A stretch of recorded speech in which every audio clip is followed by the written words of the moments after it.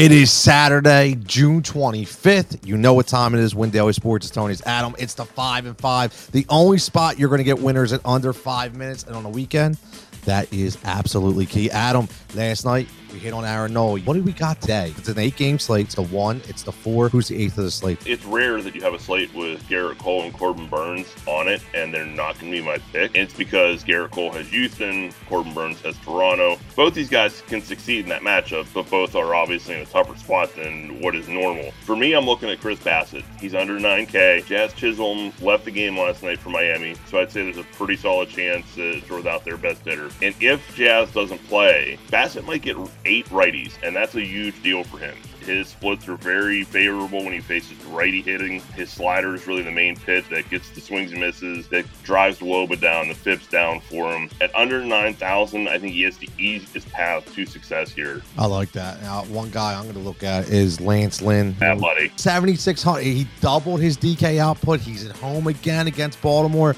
Adam, sounds like you're liking Lance Lynn a little bit too.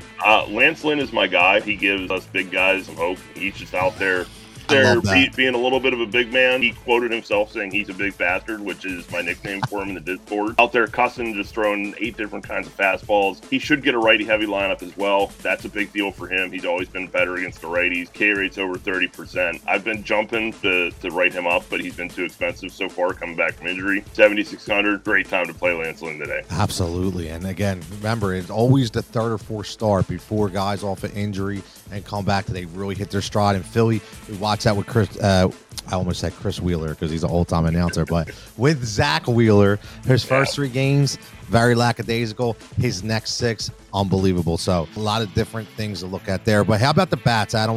Who are we stacking up against this day? There's quite a few choices. I do really like the Mets. Trevor Rogers again, who's just really, really struggled. And people are going to look at this last game and say, well, he pitched okay. He only gave up 3 earned and 5. He struck out 7. Man, there were base runners on against him every inning. The Mets had bases loaded in the first with no outs and only managed to get 1 run. If that happens again, they're not going to get just 1 run. I really like the Mets as one of the teams to go against him. He just has not had a good year. And the Mets are one of the more dangerous offenses in the league. This is a great spot for them. This is a really tough show for me because there's a lot of Mets love here with Bassett and the bats, right?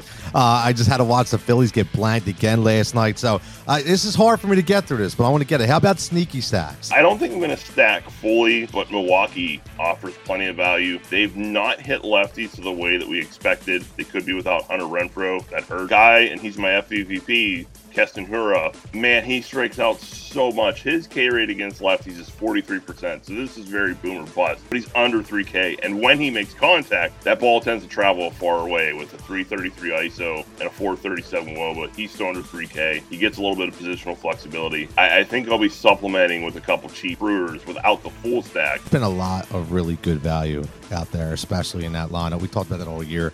Guys that you can get under own. Now, any other value plays, whether it be an arm or a bat? You mentioned FFVP. I got a couple for the later slate. We'll talk about that later. But anything, we're missing here on this 8-game early afternoon slate? I do still like some of the Royals as well.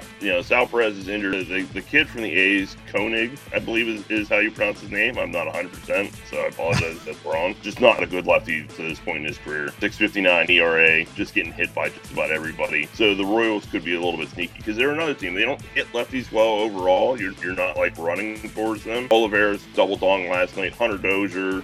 They've got some cheaper bats that you can work around as well. If you're playing home run props, it's very, very early. But I do like Christian Walker tonight in Arizona, and I do like my main Yaz in San Francisco. Whenever you're facing a pitcher like Minor, he's given up 7 home runs in his last 4 starts. It's easily a home run a game. And again, I know he's a lefty, but I'm going all in on Yaz tonight, lefty versus lefty. As always, it's the 5 and 5. It's Tony's Adam. You find us Win Daily Sports. Make sure you're checking the projection models and the articles. It's Saturday. Enjoy the gorgeous weather, and everybody stay profitable.